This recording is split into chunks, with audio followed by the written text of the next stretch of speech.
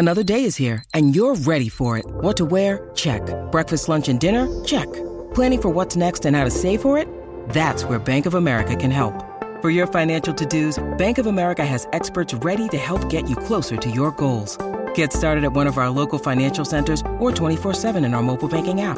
Find a location near you at bankofamerica.com/talktous. What would you like the power to do? Mobile banking requires downloading the app and is only available for select devices. Message and data rates may apply. Bank of America N.A., member FDIC. When you need mealtime inspiration, it's worth shopping Kroger, where you'll find over 30,000 mouth-watering choices that excite your inner foodie. And no matter what tasty choice you make, you'll enjoy our everyday low prices, plus extra ways to save, like digital coupons worth over $600 each week. You can also save up to $1 off per gallon at the pump with fuel points. More savings and more inspiring flavors make shopping Kroger worth it every time. Kroger, fresh for everyone. Fuel restrictions apply. This is iFanboy Pick of the Week 832, brought to you by iFanboy listeners just like you. And me. I mean, honestly, me and you guys are bringing it to them. Sure, we bring it. You take it. It's about to get brought. Oh, there's a river that winds on forever. I'm gonna see where it leads. Oh, there's a mountain that no man has mounted. I'm gonna stand on a peak. Out there's a land that time don't command. Wanna be the first to arrive. No time for pondering why. I'm wondering on why we both still alive. To the ends of the earth, would you follow me? There's a world that was meant for us. Hello, welcome to iFanboy Pick of the Week, episode 832. My name is Connor Kilpatrick, and this is my co-host, Josh Flanagan. You know what? I'm sick of the disrespect is what I am. Wait, I'm sorry. There's a different conversation. I apologize. Hi, everyone. Sitting over there, slumped over in the third chair. He's had a week, is Dr. Ryan Haupt. Hello. Someone in this house is teething. It's not me. But teeth are being extruded from gums. That's what I'll say. We are iFanboy, and every week we read a bunch of comics, and one of us picks their favorite one. We call the Pick of the Week. We'll talk about that book, other books of the week, the patron pick, the listener mail, all the fun stuff. And here's your spoiler warning. Exercise some caution. And before we get to the pick, last week on the show, Josh, we said, oof, not an inspiring week. Tough to make a pick. Hard week. This week, I think, was the worst week since we've been doing the show. I'm not gonna. I don't think I can get on board with that. I cannot remember a week.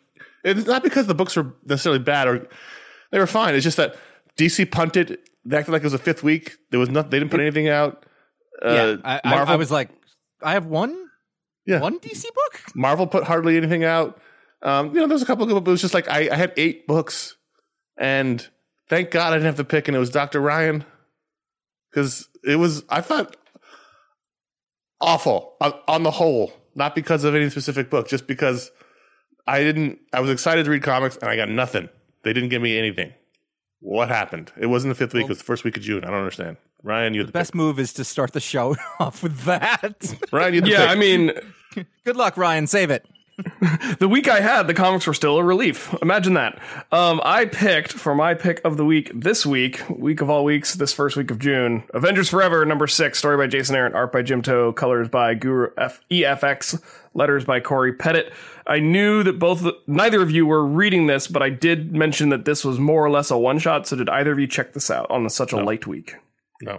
Okay, cool. No, I read the first Avengers Forever, and I went, there's all this stuff from Avengers that I haven't liked. I actually think, okay, I think I can pitch this book, and I'll be curious if by the end of my pitch you're maybe a little more interested. So Jason Aaron's been doing kind of 2 parallel Avengers stories. He's got his main story in Avengers, and then he's got this Avengers Forever book, which is sort of crisscrossing around the multiverse. And there's this team of villains that are being led by this like weird wood and leather clad armored Doom, but he's got sort of a mishmash of different Marvel villains that have all been like combined into the most awful, powerful version of that villain. So there's like a Red Skull who's got the Venom symbiote, and there's a Green Goblin who's got the Ghost Rider Spirit of Vengeance in him. And there's all these kind of cool mashups, and this issue in particular focused on King Killmonger, who is a version of Killmonger who has somehow obtained the destroyer armor from Asgard, but it's like a weird cosmically upgraded destroyer armor. And one of the things I like about some of the characters that Jason Aaron is introducing as part of this multiverse story is that like the iconography of Marvel is so coded into my brain that like if you recolored the destroyer armor bright orange and put little dots on its shoulders and biceps, I'm kind of like, oh, is that like a celestial version of the destroyer armor? Because like the symbolism, even though it's kind of just some extra dots and a different color scheme, makes it seem different enough in my Marvel brain, which is kind of cool. And so the King Killmonger, obviously, when he goes from world to world, he's interested in destroying that world's version of Wakanda. And so the book opens with this alternate reality where King Killmonger has arrived. He is destroying Wakanda and the entire planet. And so T'Chaka, and I guess I forget T'Challa's mom's name, which I apologize for, but they think the only way to save their son is to put baby in a rocket and send T'Challa off into space. And so they do this kind of cool riff on Superman, but with Black Panther, and send him off. He ends up on Chandrilar, which is the homeworld of the Shar? I think, yeah, Shar homeworld. And he basically has this rocket ship made of vibranium that can then kind of morph and mold around him as he needs it to. So Chandrilar has this like floating neighborhoods where all the sort of lower class people live, where there's less oxygen because oxygen is at the surface is reserved for the nobility.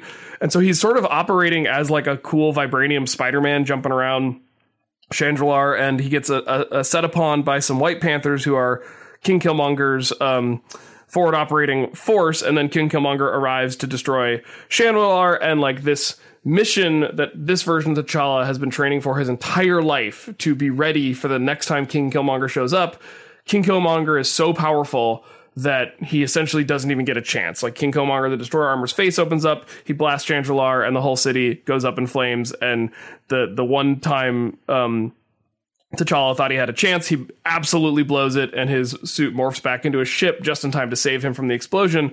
And then he's sort of living amongst the wreckage out in space and kind of jumping from ship to ship in kind of a cool expanse way of just like, okay, it's moving at this many meters and you've only got this much fuel left, and you got to hope there's fuel on that ship for you to refuel up. And it was kind of a cool spacefaring version of T'Challa. And then he eventually gets to confront Killmonger directly, and he's just not up to the task. He's not powerful enough. He doesn't have the experience of conquering various multiverses that King Killmonger has. And also, I think, unless it's changed recently, I remember when the first Black Panther movie came out, there was something about how, like, in a one-on-one fight, T'Challa has never beaten Killmonger fist for fist.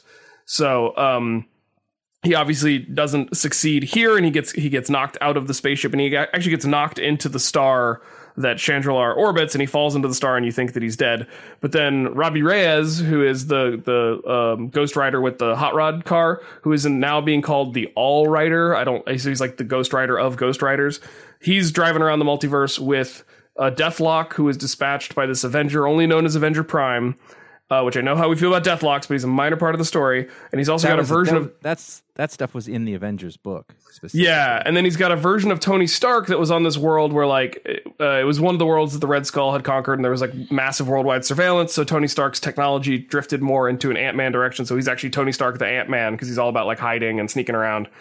And they show up around this world, and they actually managed to pull this cocoon of vibranium from the star using the Hellcharger, and what appears from the cocoon is this now vibranium cosmically powered up version of T'Challa known as the Star Panther, the last Wakandan, the man who will kill King Killmonger. And I was just like, man, that was cool as hell. I had a lot of fun with that. So that was why it was a nice little one shot. It sort of blended the mythology of Superman and Black Panther in a way that I thought worked, and it didn't really push the main story forward in any particular direction, but I'm not as invested in that main story, so I just had a lot of fun reading this sort of one-off issue. That was a lot. I think there's blood coming out of my nose. It's not to do through Ryan. I made it a little further than Josh in this. I think I got part of the way into issue 3, and I went, nope. And I'm flipping through it 6 now, and it's just not what I want. It's like Josh said, it's like everything I didn't like about Jason Aaron's Avengers run in one miniseries. I'm kind of offended that they're using the Avengers of Forever moniker here. I just don't care. I see Deathlock and I see Ghost Rider, and I just don't care. But I mean, the art looks good, and I understand why you'd like it if you liked it. As a Elseworlds kind of thing, and you're looking for like full on Marvel, stuff, and like I get it. I get where you're at. I think it just reminded me so much of all that. By the way, I just flipped through the book very quickly, and I can't imagine how all of the things that you just described happened in these pages. I mean, I was like, oh, that's the end. I'm very good at reading comics. Yeah, no, I recognize that. You wouldn't be here otherwise. I don't know. I feel disconnected to most of the characters in here, including Black Panther. I feel like that movie was almost singular in its ability to sort of like nail down a portrayal of this character. And since then in comic books, they have tried over and over and over again to recapture that and represent it, but it's been in so many different forms that it doesn't. Well, yeah, I mean, this is not a discussion about Avengers Forever, but like, yeah, they sent him into space, and then they now there's like he's not the king anymore. Now they're a democracy, and so now he's sort of adrift, and he's like, I'm reading the main book right now, but I don't like it overly. I think it's more interesting than good, but see, I like Avengers Forever more than I like the main book right now. Yeah, the main Avengers book. Yes, the main Avengers book. So I think that's really interesting, though, because you're probably coming at it with a different perspective, and I like that. Like you said, Robbie Reyes, Ghost Rider, and you weren't mad about it. Because I mean, Ghost Rider is a character that I don't care about either way. Yeah, I get that. And I don't think I do either, but that's kind of the thing, is like I don't care about it either way, and this isn't helping. Yeah. I don't actually mind. I find him kind of interesting in that I always go back to the Grant Morrison JLA, but he's the Kyle Rayner of that book. Am I supposed to be here? Whatever. I think there's a basic thing about the car that just seems like it's inconvenient. Like everybody shows up with their superpower or their big gun or whatever, and he's got a car. Like you can't put that in the elevator. And there's a wacky element about that I kind of like, and I think that's kind of cool. Is that it's his thing that he has a car, but I tend to like that stuff in concept more than I like it in practice. Right. So yeah, I like that you are bringing this book and books like this in, because I think that sometimes Connor and I are sometimes too much on the same line about things like that, and I assume that there's people out there who read this and thought, "Oh, that's pretty good. Why don't those guys ever like that?" And that perspective is valuable. Which sounds like I'm being, everybody gets a trophy. I'm not though. Like no, it's. And I get to think about it in a way that I wouldn't have, because if Connor and I were talking about it, we would just go, Ghost Rider's stupid. And that would be it. And that's the problem. For Ghost Rider. Maybe it might be, so there are like tropes in, obviously comics are just riddled with tropes, a house held up on a sticks of tropes. And I think a trope that when done with even a modicum of like a cool idea or well executed, which Jason Aaron is easily capable of doing both. Sure. I tend to plug in and want to know what happens next. And for me, I think one of those tropes might be if there's a planet about to explode and a baby's getting put into a rocket, I want to see what happens next. That's fair. And that does track with your thing. You know what's interesting is that I think we can fairly say it's been difficult to be on this Avengers run for a really long time and have it and not like it, because I like Jason Aaron and I like Jason Aaron's work so much that I hate saying it. And I think it's very clear that like there's nothing wrong with the books. They're not badly done. I'm just not interested in the kind of story that he wants to tell with this, and that is obviously totally fine. But it should be clear, like, this isn't the same thing as these books are awful. And it's not that. It's that type of story that's being told, just like not the thing I'm loving right now. I will and can always respect the giant, stupid space opera aspect of everything you just said. I was like, all right, they're going for it. Like it's a big, wild thing. And he's making the Superman reference, and there's a heck of a lot that happens here. Enter Vibranium Man, but it is still just twists on pieces they already have and switching things in and out. It's just changing blocks around. What's interesting about what they've done here is, we reviewed Avengers Forever, the original Avengers Forever, a couple of months ago for Booksplode. And we'd read it before, but we reviewed it right around the time this was debuting. And that was a whole news story. That was different from what was happening. This is just sort of an offshoot of what was already going on for the last however many years, the last 70 issues of Jason Aaron's Avengers run. So it didn't feel like a new thing. And then, like Josh said at the very, very beginning, it just was mostly all the stuff I didn't like about what he was doing in that run. So for me, it was just like, why are they doing this? Other than to capitalize. But you're both still reading the main Avengers book, right? I can't not do it. Yeah, we talked about it many times. Like, I don't. If it's anyone else and it's any other title, I'm gone 4 years ago. Mm-hmm. But for whatever reason, I can't not read Avengers, which is not true because I didn't read it during Jonathan Hickman's run. But I just, like I said, Jason Aaron's been one of my favorite writers of the last decade, and I'm almost reading it trying to figure out why I'm not connecting with it. Yeah, that's a really good way to look at it. And I think that every once in a while there'll be an issue that we both really like, and it will always both come back and be like, "That's pretty good, wasn't it?" Yeah, where's that? So you're waiting for that feeling because you want it. Because right now, Justice League hadn't been great or consistent over the past however long, and if nothing else, at least Avengers is consistent. Like, I know what it is, and it's going to be those characters, but I do feel like it is always, it's trying to do too much and it's not doing enough at the same time. Like, it's telling this whole mythology, and there's like a ton of characters, and you have a hard time going. But if we can sort of, I'll talk about it later. But then over in Captain Marvel, it's similar, but it's focusing a little more on a smaller family, and it's just been so much more original and compelling to me. And we'll get to that book in a few minutes. And from a comics, whatever we are, perspective, reviewer, pundit, whatever we are, I find it fascinating that we really need to move on. Is that Avengers and Justice League are both totally inconsequential books now.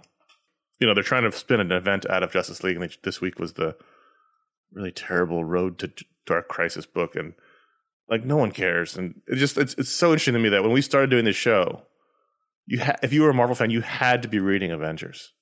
You had to, and now it's just like it's an afterthought. Do you think the movie?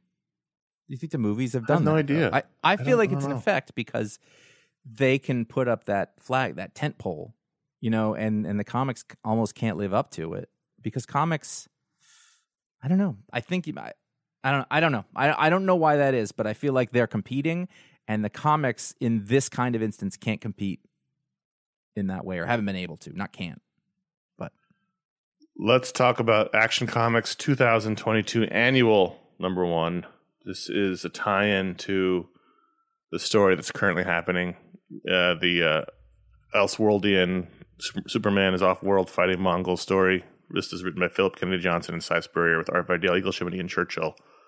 And this was a double-sized issue that intercut a moment in Clark's childhood with, I guess, the origin of Mongol, or this particular Mongol. Mongol who is? There's an endless series of Mongols. The current Mongol. The guy who's responsible for what's going on now. So, yeah. I finished this one as opposed to Batman, which I made 2 pages into, and I went, never mind. So I actually finished reading this. Wow, I was not a happy comic reader this week. This was okay. See, I really liked this. I liked it a lot. I thought it was... Did you like the Clark stuff, or did you like all of it? I like the Clark stuff better because it's familiar. But I liked the Mongol stuff because the fact is, like, I'm reading that Action Comics book, and I don't understand any of it. I don't know. I only recently figured out when they say Warzone who they meant or what. I don't even know if it's a who or what. And at least it gave me some insight into sort of the world that they're going. I think this gave me context on, like, these characters are all about self, survival and aggrandizement. They're space libertarians if they were Dothraki. Right. Yeah, and you live in New Hampshire. You should know how to deal with those people. Oh. should read the book A Libertarian Walks into a Bear about nearby Grafton, New Hampshire. I've listened to the NPR podcast about it because that's who I am in this this story. Where do you think I found it? Great book. In that way, and it was like a big space adventure, kind of alien. And I was like, oh, this is fun. I haven't read anything like this, and it helps me with the other book, which I'm kind of enjoying, but kind of don't understand. I always love Clark as youngster stories for some reason. Provided that they're well done. Hey, is it a thing that Ma Kent had cancer? No, and I hate that. Okay, I figured you were going to say that. I recently reread the novel It's Superman, which I sent to Connor way back in the day, and he did a mini on. And she does have cancer in that mini, and so the fact that I just reread that book, it actually felt like it worked with that continuity more so than the mainline continuity, which is funny. But it's like they've told 1,000 of these, and that didn't kind of bother me because I don't have to take it all that seriously. But in the context of the one who, we were actually talking about this a little offline beforehand, like, be the good guy. I mean, really, that story goes down to my favorite comic book moment in my favorite comic book is John Custer telling Jesse Custer, you got to be a good guy because there's way too many of the bads. And that's what this was. And if I'm a parent and I'm trying to teach my kids, this is exactly the thing that I want to teach them. And and I thought that it played really well off the opposite thing going on in the alternate story, where that was a good kid and he was, a good kid by our standards, and he was trying to help his mom or whatever. And it was like, no, that is not how this works here. And, Clark, had that moment of like, this is ridiculous. And then, I like the device of the way that it started out where basically you're not exactly, she's like, I saw you blow on that ball, and how he's affecting, because he's a little kid. I have a little kid. I know what they would do. They don't think in that way.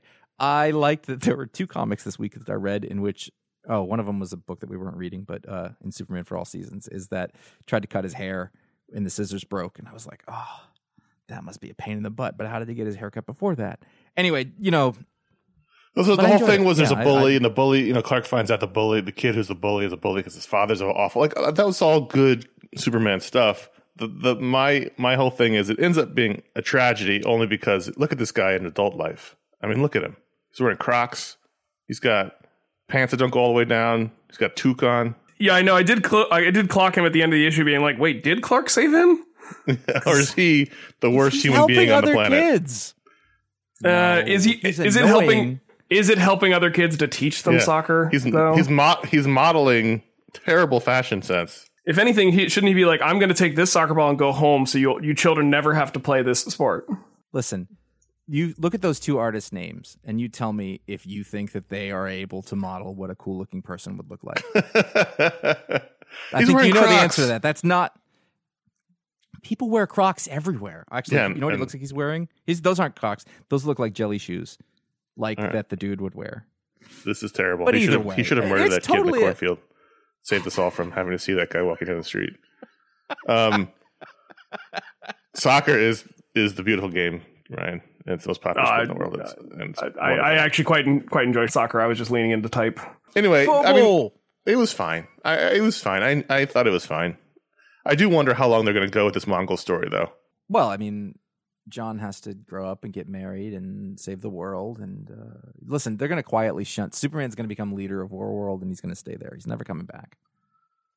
I hate everything right now. You know what? Like with an annual, you never know where it's going to go. It's not going to blow you away. They never do.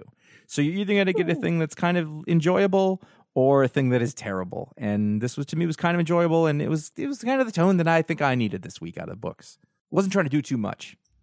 I was about halfway through Captain Marvel 38 by Kelly Thompson and Alvaro Lopez, and with also art by Juan Figueri. And I was like, this is issue 38, and this is the 3rd time they've sent Carol off somewhere where she's been zapped away.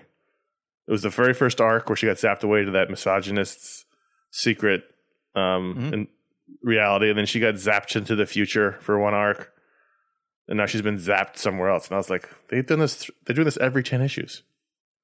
They just need a new storyline. Anyway, this was good. This probably would have been my pick of the week. Yeah, I don't know. I was having a ton of fun reading it. Like, I know what you're saying, and you're not wrong. But also, I enjoyed this. I think the humor in it is just right. Yeah, it is just it's like just short of being too cutesy.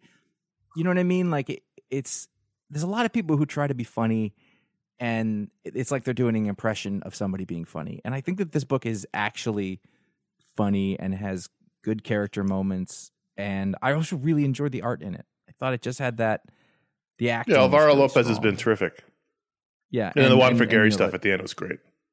The monster who comes out of the out of Central Park, all good. I kind of never know what to expect with this book in a good way, and I kind of have always forgotten whatever happened in the last issue too. And I was like, oh yeah, this thing. In addition to this being the third time they zapped their way, this is also the second time that they've brought a person back to Earth who has to learn how to live on Earth again. They did basically the same story with her Kree sister. Right, that's true. I mean, I just have to be fair. I really like this book. I love Spider-Woman in it. I love the relationship Spider-Woman has with Carol or not Carol here. This is the binary character that Carol manifested in the last arc. It's all great. But also I had to take a step back and go, third time we've zapped her out of in reality, and also second time we've done the fish out of water. Carol's character friend has to learn how to be on Earth thing. Here's the deal. I didn't read those issues. You didn't I read the couple of the first ones, and then I wasn't reading it for a bit, and then you were talking about it, and I just picked it up and I jumped in. So is that what do I need to do that? Because I'm not reading this regularly. It's a great book. It's a really great book. I'm flipping through it now. The art is fantastic, Josh. You're not wrong. You can jump in. Jump in with this issue. You don't need to jump. Yeah. Okay. Yeah. I will. You can totally. You could go back an arc. You could do it. I just jumped in and I was good. Like Kelly Thompson. I mean, I don't know what kind of credit she's getting, but I am going to assume that she's not getting enough credit for this really wonderful book. And it's interesting because we were talking about how the Avengers book, I was talking about it, I was the only one who said it, isn't necessarily living up to what the movies have set up. And I think this is living up to what that Captain Marvel movie set up, and sort of expanding on a character who I think is really interesting and underutilized, and she's getting a lot of time to really build it. Even if she's getting zapped away, we're still getting to see that character, air quotes, grow. Because she's not going to grow or change. And I loved the ending bit where she's basically Conan. She's Captain Marvel, Conan the Barbarian. Mm-hmm. And there's a page 17, where she's jumping off a cliff with a giant sword to go kill a dragon. And I was like, that page is fucking awesome. Yes, it is. It's just with her half her body is in shadow and the angle, the downward angle, but it's not completely downward. It's a little bit of a cant. It's just everything about it is great. And even if I had the feeling of we've done variations in this already, but whatever, it still was cool. The next page is great too. It gives you a whole the one who does the book with Brian Vaughn about Marcos Martin. Thank you, Marcos Martin. That's giving me a whole Marcos Martin vibe there. A couple of silent pages actually with action stuff. Yeah. So I mean, we've been talking a while. This is one of the best Marvel books for sure. Yeah. I will jump on. I'm committing now here in front of God and everyone to jump on this book. Yeah. I don't take it super seriously. I don't always remember what it is, but every time I pick up an issue, I sort of am like, oh yeah. Oh, I'm digging this, and so I've gotten to be very excited when they show up. And I think, it's good. A Righteous Thirst for Vengeance, number 8. I'm still reading this. I don't rightly know why. Rick Remender, Andre Lima Araujo. That's not right, but it's close. Araujo. Yeah, I think actually we're pretty good there. I don't know why, Josh. I read this book between my fingers, It was like, visceral is a word. Because it's viscera mostly. Follow the story. I don't know why. I'll tell you why I'm still reading it. One, it's Remender, and I give him a very long leash. Yeah. There's a couple of books of his where I was like, no, and this is getting close to being one of them. But it is so odd for him. It doesn't feel like no one's talking about their feelings in this at all. There's hardly no dialogue. I know, but again, for him, that's different. That to me is a really interesting thing. Benedict Wong, is the main character for some reason. Yeah, well, he starred on Rick's show. I also he was remember in, that Deadly Class show. Oh yeah. The artist, he used to or still does listen to our show or whatever. So I feel like it's one of those. The things artist's like, terrific, and that's supported. Yeah, I know, and he has been. So I go in for that, and this is not this issue, this story. This isn't my favorite kind of thing. But also, I thought it basically there's a really drawn out graphic torture scene, and it's bloody and terrible and painful. And I don't like this kind of thing, but I had to be impressed by the way that it was handled. You know, like the technicality of storytelling in it, and like, oof, you really made me feel it, and I didn't really want to feel it, but respect. I mean, every issue, there's something I like. I just don't know why anything's happening. You know, it's hard to really enjoy a story when I don't know anyone's motivations. You know, every character needs to want something. That's the whole point of a story, right? They want something, and there's obstacles in the way of getting it. And I don't know. Wong wants to protect this kid, right? But I don't know why. I don't know what his deal is. I don't know who he is. True. I don't know anything. And it's because at first it seemed like he was part of some network of assassins, but then like it was unclear. To, like, was that a mistake? He wasn't supposed to be. Was that a clerk's? I wasn't even supposed to come in today, or was it he's had a just change bad of at heart? it? Like I don't know know anything about this character. And we're 8 issues in. I don't know how long this is going to go. I don't think it's going to go that long. Rick's been doing short series lately, but I just need something. And like he starts living with this people in the woods, and that was interesting for a little bit. And the teacher kind of likes him, and like there was little bits here and there that I enjoyed along with besides the art, which is terrific. But I need to know some whys pretty soon. You gonna read the next one? Yeah. See, you don't. I do though. I mean, you'd like to. You'd like to, but you're gonna read them all. Like you're in. You're if I wasn't reviewing it, is that Steve Bannon in the next issue? It does look like. I think he was in a previous issue as well, and it was very obviously a Steve Bannon. Yeah, you're right. He was. Do we know? None of. I feel like none of us read news or listen to the sort of promo interviews with other creators. So, like, do we know? Is this ongoing? Is this limited? Is this? No idea. I mean, all Image books are basically limited series. It's better for when they're over. It feels like 12. Yeah. And Giant Generator is Rick's imprint, right? Mm-hmm. Or is that somebody else's imprint? Okay. Yeah. That's his self-publishing label or whatever. So I what's the furthest place from here? Number 6. I'm out. I can't do it anymore. I can't do it. Okay. I don't know why anything's again. I don't know why anything's happening. I don't know. As much as I love Matthew Rosenberg, as much as I love the art from Taylor Boss, Do you love Matthew Rosenbender? Rosenbender. I just don't. I don't know what happened. I don't know either. I don't know anything. There's not enough footing in this book for me. I just need to know. Things just happen randomly. And there was always. I think this is the first issue I just didn't like at all. Like every issue I've enjoyed, it's at least something about it, or a scene or a character moment or something. This just felt like all these random events happened. And I don't really like any of these characters. They're all kind of obnoxious. I think I'm out. I felt actually like I had a bit of a foothold here because there was some kind of resolution near the end. Like the lady, Alabama, Arizona, something. She's a state name, starts with an A. The black girl who is annoyed. That's who is a state name starting with an A. Like she cut a deal and sacrificed herself to do a bunch of other things. And like I kind of know what they're going for. They're trying to find the girl. Most of the people don't really want to, but they're the family and that's whatever. But I feel like I did get a little bit of a insight into how their society works a little bit. Now, you're absolutely right. I don't feel like I'm on any better footing than I was in the first issue. Alabama. And I am 100%, I'm 100% biased by the fact that I talked to Rosenbender about this. There's a typo in our script, and his name is not Rosenberg in its script. So I'm going to say Rosenbender. It's a monumental typo. Anyway, I talked to him about it, and he won me over. And I liked the first issue when I read it, and I don't know. Maybe I don't think it's supposed to be super clear, and I'm trying to approach it differently because I really want to like it. I do, But I have the same reservation you do, that I'm confused. I didn't find myself any more lost to this issue than any of the others. In fact, I think it was sort of the opposite of it. But I totally get where you're coming at. If I hadn't talked to him specifically about it, I might have been out too. But I did, and that makes, because I'm like that. I want to I want to figure out what it is that is good about it or bad about it. I want to understand.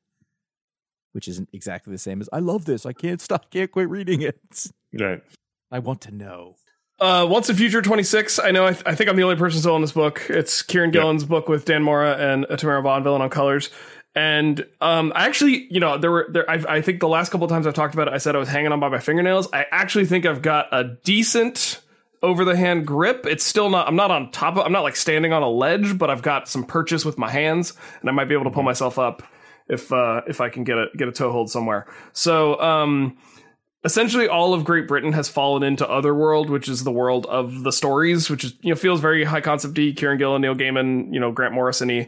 And there's all these different Arthurs from the different eras. So we've talked about the Saxon Arthur and the Breton Arthur and the Anglican or Anglo-Saxon Arthur.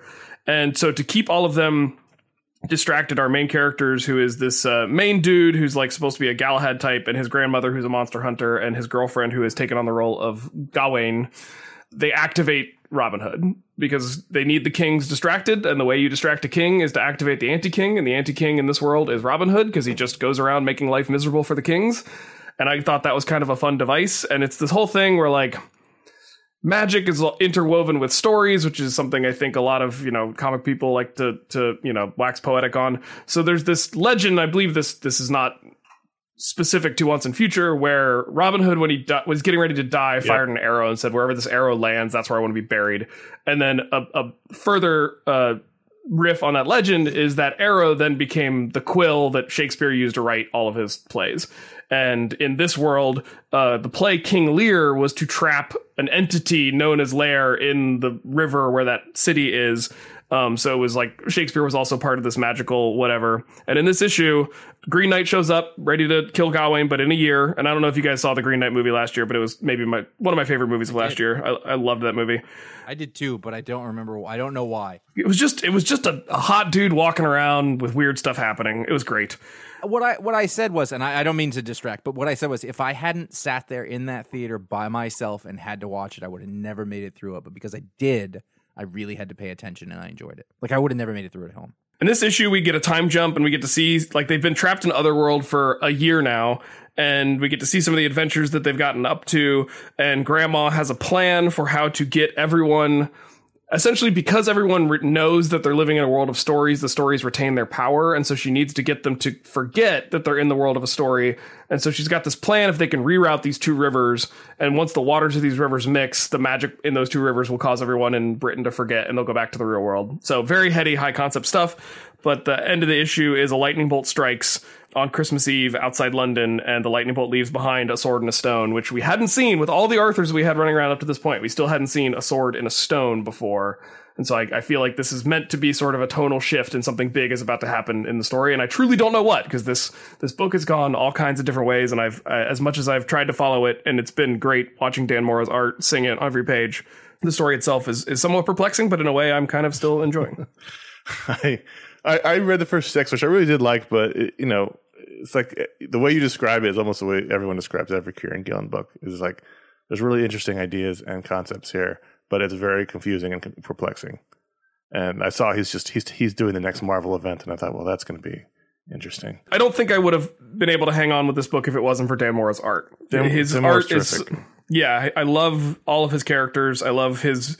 I love the way it's colored too. I mean, the colors really pop and sing in this book too. So Tamara Bonvillain deserves praise there as well.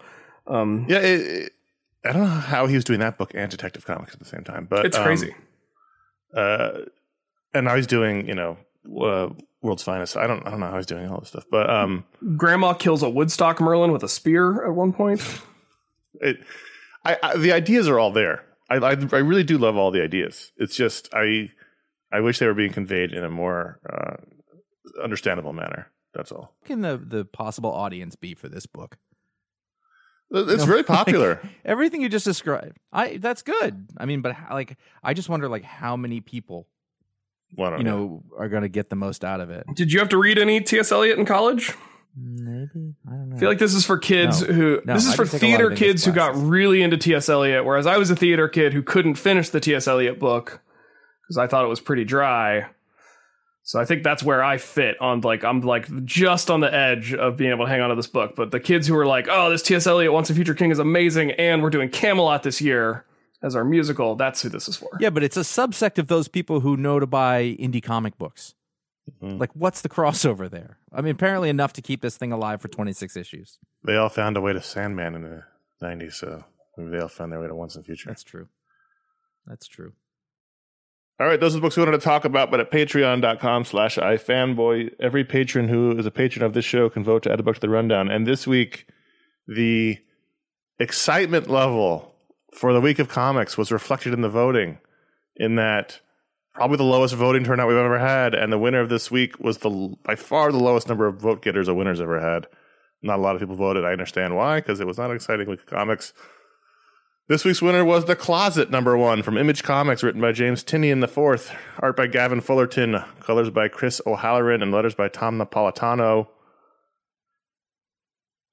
And this is an Image horror book, #1, from James Tynion IV.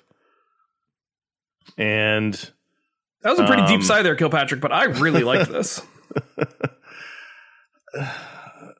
As a character piece... Why? Oh, hold on. As a character piece, before we got to the part with the actual closet, I thought it was more interesting. As a story of these two horrible people that should not be married to each other. I was like, well, these people are kind of awful, but it's an interesting, examination.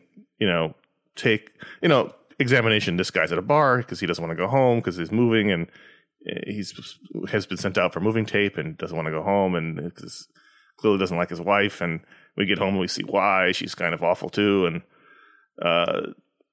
it's just everything seems awful. And they've got a kid who doesn't want to go to bed because there's a monster in the closet. It turns out there is actually a monster in the closet, but that part I didn't really care about because whatever. But in the first 10 pages or so, I was like, okay, well, this is kind of an interesting story about a terrible marriage and terrible people in it. But once it got to the monster in the closet who's going to come with them when they move, I didn't really care anymore. Feel like that bartender, given everything the guy said about why he was sitting there drinking the night away, should have been like, no, buddy, like, you're cut off, go home. Like, it was the fact that he just kept pouring. I thought it was, I get it, man, you got to make your money, but then he gave him a free drink, right? I thought the art was really strong. I thought the character work on, like, how quickly you realize, like, oh, this guy sucks, and then he gets home and you're like, oh, like, and he's like trying to lie about it, and his wife is like, no, I can smell that you've been drinking. And he like brings home the wrong tape. And I think the art was strong enough, even in the bar sequence, that you can be like, that looks like painter's tape. That doesn't look like packing tape. So I thought everything was set up really nicely for this conflict to ensue in the apartment, where there's a more subtle conflict happening between the kid and their fear. And I loved the advice the bartender gave about like there's this thing about keeping monsters away from the kids where you need to have like unicorn piss. You have a spray bottle with like lavender oil and you spray it around the bed and in the closet. And the whole conversation about like, well, it's not about fixing the problem that doesn't exist. It's about validating the kids' feelings and not making them feel like they can't come to you with their problems. And the dad, like, he gets home and he tries to do it, but everything's packed up and the dad just kind of sucks. And like, he's not good at convincing the kid that like he's trying to help. And so the kid's still upset. It's unicorn piss. Let me walk over to the sink where you can see me fill this cup with water. Like, I was like, you suck, man. Yeah, so I felt really bad for the kid, and then the kid's got like an alien shadow demon living in their closet, and that sucks too. As a kid, I was super into cryptozoology and alien abductions and all that, and so this kind of scratched a little bit of that itch, because I always felt like those stories, at least the alien stuff, which this drawing of this monster kind of looks, alien-ish, if it was like an alien, big head and slender arms and short. It's a gray alien mixed with a xenomorph. With a shadow person, yeah. And there's a whole mythology around shadow people. And I always felt like an alien abduction story should be played more for horror than for sci-fi. And so this leaned into that in a way I thought was very creepy and weird. And I've actually had sleep paralysis before with the old hag syndrome. I don't know if you guys are familiar with that concept, where it's like you wake up and you can't move because there's something holding you down or sitting on your chest. And in like Norse culture, they thought it was a witch, so it's called old hag syndrome in English a lot of times. But I've actually had this experience in my bedroom where my eyes open, I can't move, there's a shadow entity that walks into the room and crawls up onto my bed, just like what happened with this little kid. And then they're gone and you wake up and you can move again. And so the fact that this kind of leaned into that trope, but maybe is introducing a supernatural element to it, I thought it was really creepy and weird and good. That's terrifying, Ryan. Was in your experience, was that a really plain metaphor for your parents' impending divorce? No, I mean, I was already in grad school. It typically it tends to be triggered by extreme sleep deprivation, so it's a wonder I didn't have this happen to me last night. But well, no, but what I'm getting at is that, like, it's pretty clear that this alien is the metaphor for the thing, and they don't want to go because if you close the door, then the thing's going to come out of the closet. And the thing is actually the parents arguing in the other room because they hate each other, and he's an alcoholic, and she's had enough of him. I expected to hate this because I opened it up and I flicked through it and I saw 7 straight pages to start the story of a guy sitting at a bar talking to somebody. And I was like, oh, come on, it's comic books. And to be fair, I have gotten very judgmental about that kind of thing, but it was handled well enough that I was kind of interested. And I don't think Tinian has kids, but that means that he did a good job sort of understanding this parent dynamic. I think the art was the strongest part of the whole thing, but I'm not interested. Like, it's almost like I'd rather just tell a straight up story without the alien as the metaphor for whatever reason. But I thought it was well done. But this feels like, I don't know how long it's going to go on for, but 4 issues will probably cover it. It's like, if it goes on longer than that, it's going to get way into shit that it's not going to be worth it. Right. If that makes sense, I think. I don't know. But I'm also like, I'm biased. I've generally not liked James Tinian's work. I thought that he actually did a pretty good job here of not being so vague, and it wasn't just about people talking to each other about their feelings that you don't really know what the story is. Which is interesting because so historically speaking, we're all big fans of slice of life comics and miss them. So that would be the thing. That you would respond to the best would be you'd open a book up and see a long conversation in a bar. And I did. So that's great. Yeah. Well, I know, but I just think, I think that there is where there's a stronger generation of comic book people who were brought up on Brian Bendis who think that they can get away with people just talking, and brought up Brian Bendis and Quentin Tarantino who think that they can just get away with people having conversations. And I think you can't do that in comic books unless you're very, very, very, very, very good. But I actually think I get bogged down in Tinian's writing a lot of time because it's overly wordy in both dialogue and narration. Yes. This comic doesn't have any narration. And, I think I read this earlier in the stack than either of you. So, when we were talking about it beforehand, I was like, no, it's actually a pretty quick read by Tinian standards because sometimes I find his books slog is the wrong word. Slog is unkind, but it can be a lot to actually take one in. And this actually I thought flowed and was pretty smooth and quick to get through. No, I agree with that. And I think that you were correct. And going into it, that I was thinking about the fact that you said that. And I was like, oh, he's right. So that's good. We have to acknowledge, I think, that like this, iFanboy has a long history of being very interested in comic books about closets. True. We want to know what's in that closet. Yeah, but it's about things going into the closet and not coming out. Well, hey, whoa, Josh. First of all, happy Pride. All right. Anyone who wants to come out of the closet, you do what you got to do. But also, that was not a metaphor. Don't listen to old man Flanagan here. What? Let your freak flag fly, people. I want Clint to come out. The question is, what is in the closet? And clearly nothing, because he opened the door and the closet was empty. So we had that question answered in this book. Ratings on the closet, number 1. Ratings out of 5. I'm giving it 2.5 stars. 3.25 stars. I'm going 4.25. I really like this. That's great. Yeah. So, Ryan, are you sticking with it? Absolutely. All right. Josh and I are not. I didn't say that. Well, I'm speaking for you. I might check out the next one out of curiosity. If in the next month either of you wake up and you can't move and you see a shadow person, will you then pick up issue 2? Sure. No, but I'm going to blame you and it's going to be ugly. It might not be a shadow person. It could be an old woman who's a witch who's sitting on your chest. It could be anything that's in that realm happens. Then you're getting. It could be a succubus. It could be a gray alien. It could be a horse. It could be any manner of things. It's just got to be holding you down so that you can't move and you're terrified for your life. Patreon.com/ifanboy. That's where you can go and vote to add a book to the rundown. But if you give it the $5 or higher level, you get a superpower live on the show, like Dylan Cook. And Dylan Cook's superpower is that he can, much like the fabled coyote, can run on air until he looks down. And then he can no longer run on air. You mean the Wile E. Coyote, not just your average coyote. Not your average coyote. The fabled. I thought you might have meant like Native American lore. I didn't know you meant the lore. That's the joke. The lore of the Brothers of Warner. The joke. The joke is now dead. Yep. So he can run. He gets going, gets a head of steam going. He can run off a cliff or whatever and keep going as long as he does not look down. Keep looking forward, Dylan. This patron power brought to you by Acme.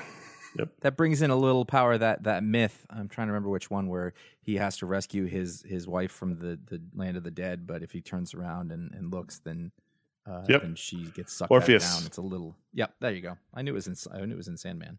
Well, I mean, yeah. I get to go last. Not Morpheus. Yeah, you do, because Brian Ingram is the contractor. He can manifest duplicate copies of himself, according to the Keaton rules, to help with projects around the house, not chores, but like actual projects.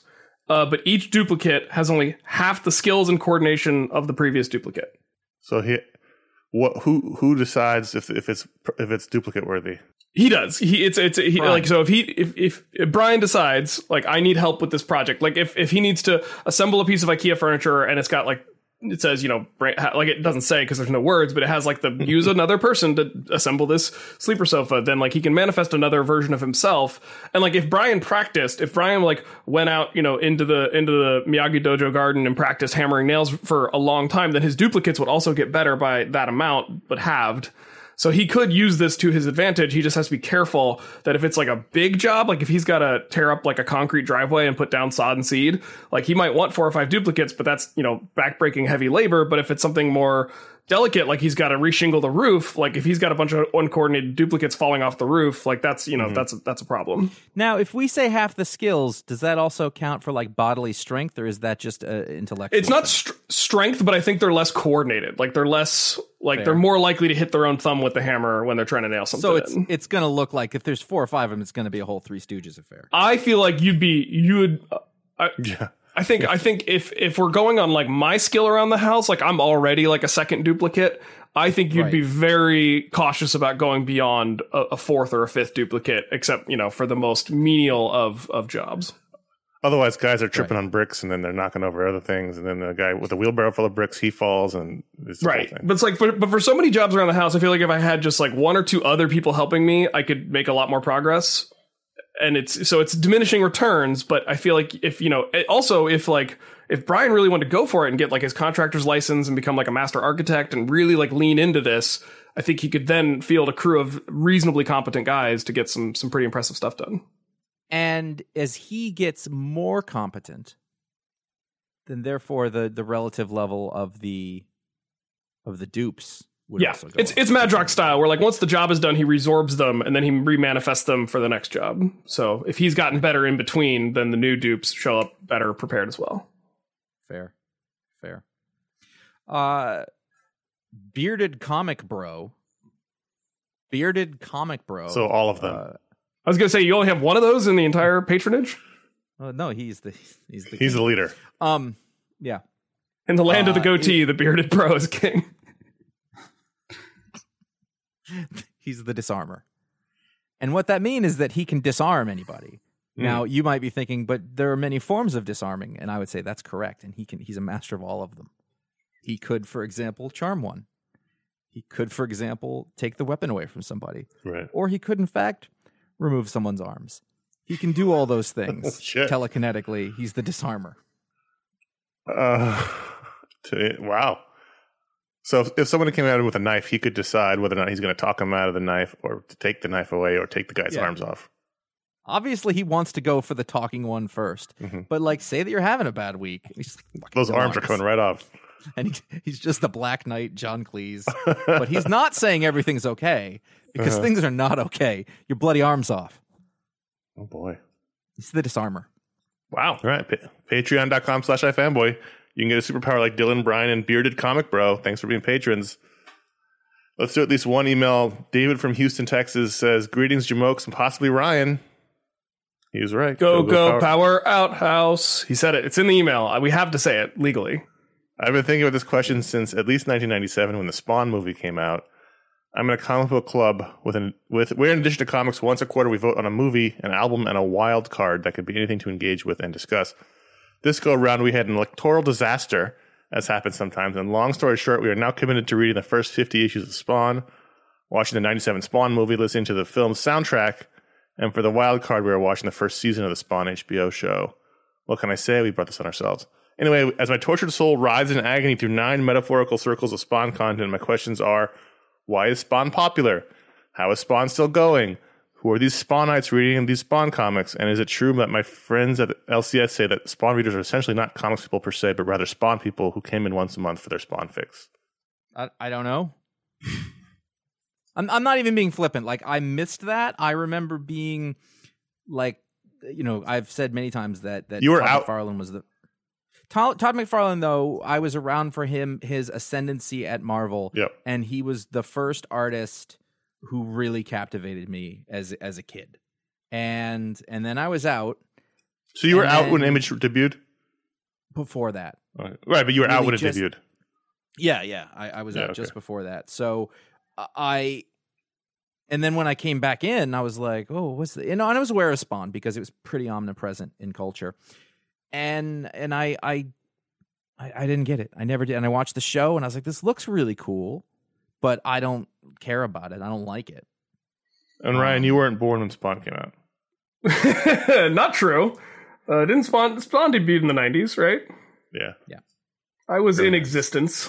I feel like the comment I have about this question is like, that's too many things per quarter. I totally 100% thought that's too much work for a leisure time activity. That is a stressful paragraph just to read. I think my unscientific thinking is that David's comic store people are correct, that Spawn people are almost like Sandman people. That sounds right. Like Sandman, a lot of Sandman fans, and there was obviously a lot of people reading comics also with Sandman, but a lot of Sandman fans didn't read any other comic book with Sandman. They came in for Sandman, and that was it. And I think there's probably a good portion of people who just read Spawn. And I'm not going to sit here. Spawn was awesome in 1993. I loved Spawn. And I even got Image put out a tiny collection of like the first 6 issues. I bought that. I reread it. And, it was a lot of words and some dodgy stuff, but it was a really cool book when you were 12 or 13 and the things were happening in the comics industry. And the idea that this guy's powers were finite and that every time he used them, it ticked down, and that was exciting. It was, and Tom McFarlane, as Josh said, was a huge deal, and we all loved him and his art and his Canadian accent, and I get it. It was cool. He didn't have a Canadian accent. He had a Brooklyn accent. That's what's fascinating. The Brooklyn Canadian. So I get it. But eventually I got, moved on to other things. I have an unrelated but related quick story. I promise it will be fast.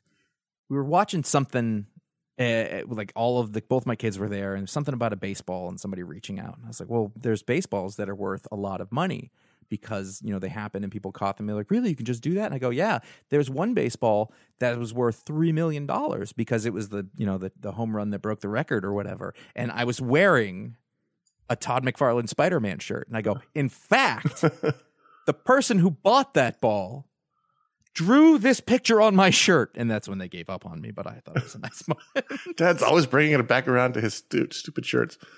I mean, have you guys both seen the movie? I feel like I've... the 97 I caught... Yes. I've caught parts of it, but I've never sat down and watched it. And have you guys both seen the cartoon? No. The HBO cartoon? I had at the time, but I remember being really excited about it and then trying to watch it and just thinking, I think this looks cool as hell, but I am not interested in it. Yeah. I mean, it's. I was gonna say it spawned a whole bunch of things. Like it did, he caught fire with a certain thing, and people like it, and that's fine. I don't hold any ill will toward Spawn people. That's cool if they like it and they're buying it. That's fine. The ill will I have is a Spawn person who says that in a quarter you have to read 50 issues of a comic, watch a movie, listen to a soundtrack, and watch an entire season of television. That's the thing I have an issue. Like that's the thing I don't like about these book club Spawn rules. people. That's crazy. I know. Do they not have jobs? Other interests? I guess if you're in a comic book club, that's your main interest. So that's different than us. Why is to answer the questions? Why is Spawn popular? Because he came out at the right time and looks rad as hell, and caught a certain segment of the fascination of the comics at that time. I don't know how it's still going. I mean, Todd McFarlane he's still involved in the ongoing production of the comics, right? Yeah, he does a cover, and I think he inked it for a while. For a while, he was inking it. I think. Here's the thing: the guy's one of the people who owns the company, so the book can go on as long as he wants to go on. You know. That's just like Savage Dragon. Like those books can go on as long as those guys want to keep doing them. When are we getting the next issue of Image United? You guys remember that? Remember that one? Oh, I remember them getting really mad at us when we asked that question. Really? This is actually going to come out? They did not like that question when we went to interview them at Comic-Con. It didn't come out. I know. We were right. We knew that. You knew that. And they knew it, which is why they were angry. This should be a quick one. Zach, also from Houston, Texas, says, all Houston in the emails today. Who is the Luke Hemsworth of the Robins? And obviously the answer to that is Jason. I was going to say Jason. Yeah. I was going to say Duke. Is there like so Chris is Dick, right? Yes. Is Liam Tim or is he Damien? Liam is Tim. Yeah. Luke is Jason. Are we out of Hemsworth? Are there more Hemsworths to assign? I assume there's a conveyor belt that just pops them out, but I'm not aware of any other Hemsworths. There might be more, but that's kind of like how the Robins are. I don't really care about any more beyond those three. They're like Brian's dupes. Yeah. Chris Evans is spoiler. I appreciate that. Like the first one is at such a high level that the second Hemsworth is like, that's pretty amazing. The third one, there's a drop off. But considering your starting point, I should stop. But why is Luke Jason? I guess is the question. Why is Luke Jason? Because he's the third one. He's the least important one. But isn't Tim the third one? No, I mean in terms of importance. In terms of importance. In terms of goodness. Yeah. Like what you want to read, who you cast. He's the least important one. All right. Yeah. Well, it's also interesting. I'm looking at a photo of them. I don't mean to bag on Luke at all, because we had this conversation about, but Chris and Liam look like the same exact height, and Luke is like 6 inches shorter. which probably means that he's like 6'1". It's probably like a normal man height. Right. I'm just saying, it's just funny. Like Josh's dupe analogy is accurate. Like he's just a little smaller. Mm-hmm. But yeah, it's Jason. He's Jason for sure. Contact@ifanboy.com. That's where you can write in, as well as for the Media Splode. We're thinking about doing a Media Splode summer mailbag. Should we do that one? So if you feel like you've got Media Splode questions, please go ahead and write those into contact@fanboy.com. Let's plug some stuff and get out of here. We have a book splode coming up, I think, this week. We'll be talking about Superman for All Seasons. Me and Josh and Paul Montgomery is going to join us for that one. So look forward to that, I think, this week. And then next week, I believe we haven't recorded it yet, but next week we're going to have the Animation Brain Trust. Ryan and Paul and I are going to talk about DC Showcase Constantine, the House of Mystery. And then right now, as we record this, we are under the threshold again. We came back over it, then dipped down again.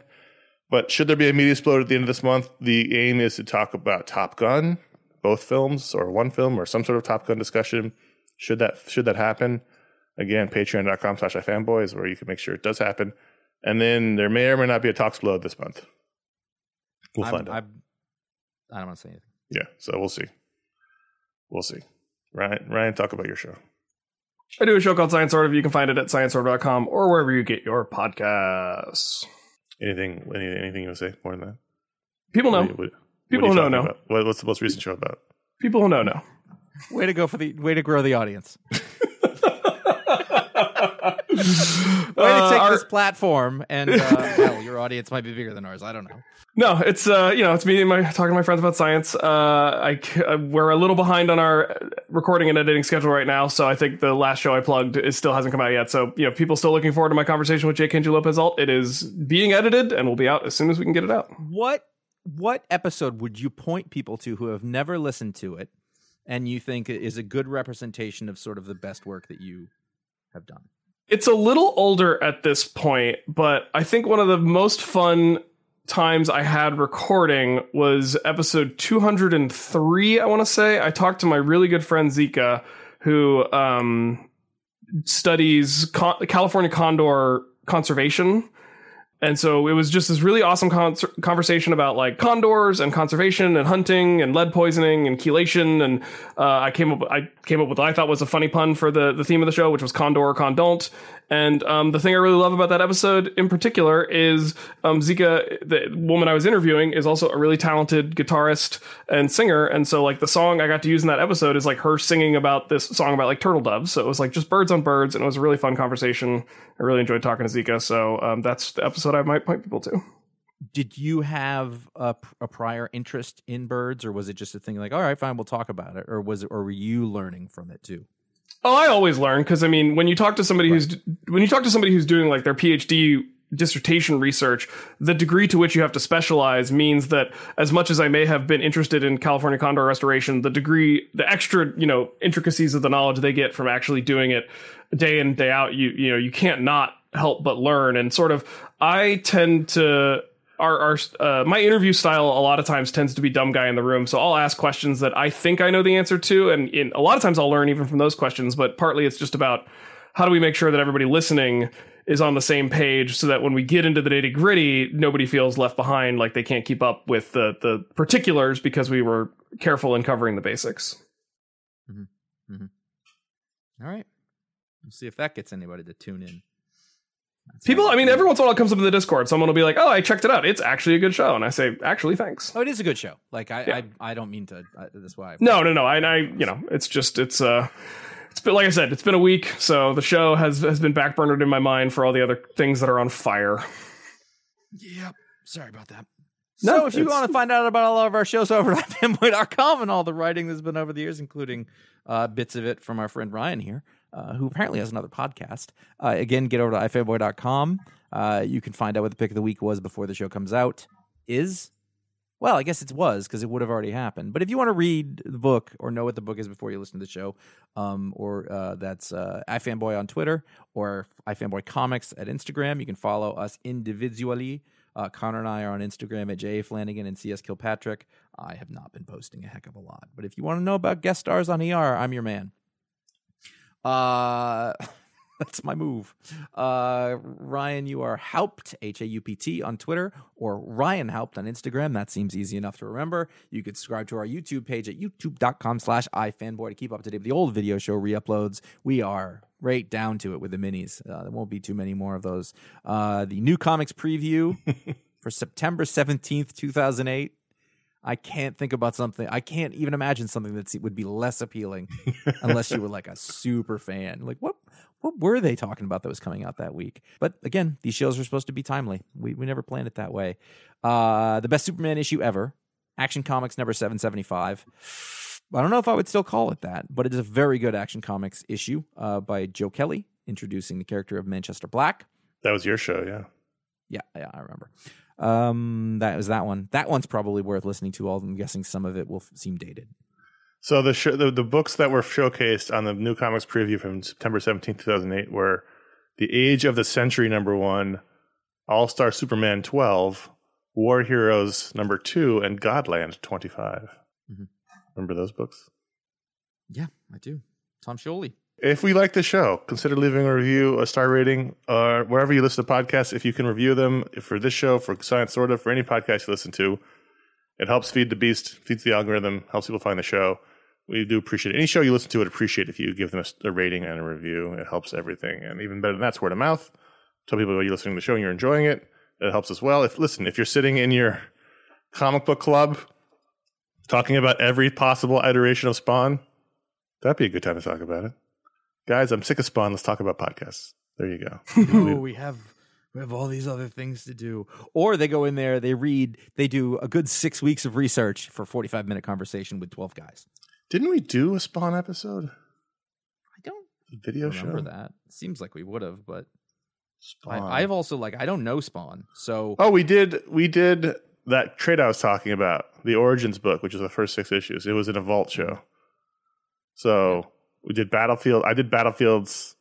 Ron did Spawn Origins, and you did Unknown Soldier. All right, there you go. So 2 war books and a Spawn book. Oh, we know how to bring them in. The old days. There you go. That's it for this week's show. Thanks for listening. I am Connor. I'm Ryan. There you go. That makes me Joshua Adam Flanagan of the main Flanagans. Actually, that's not true. I was the only Flanagan. I mean, not the only one. Let's talk about that. What good is living the life you've been given if all you do is stand in one place? I'm on a river that winds on forever. Follow till I get where I'm going. Maybe I'm heading to die, but I'm still gonna try. I guess I'm going along.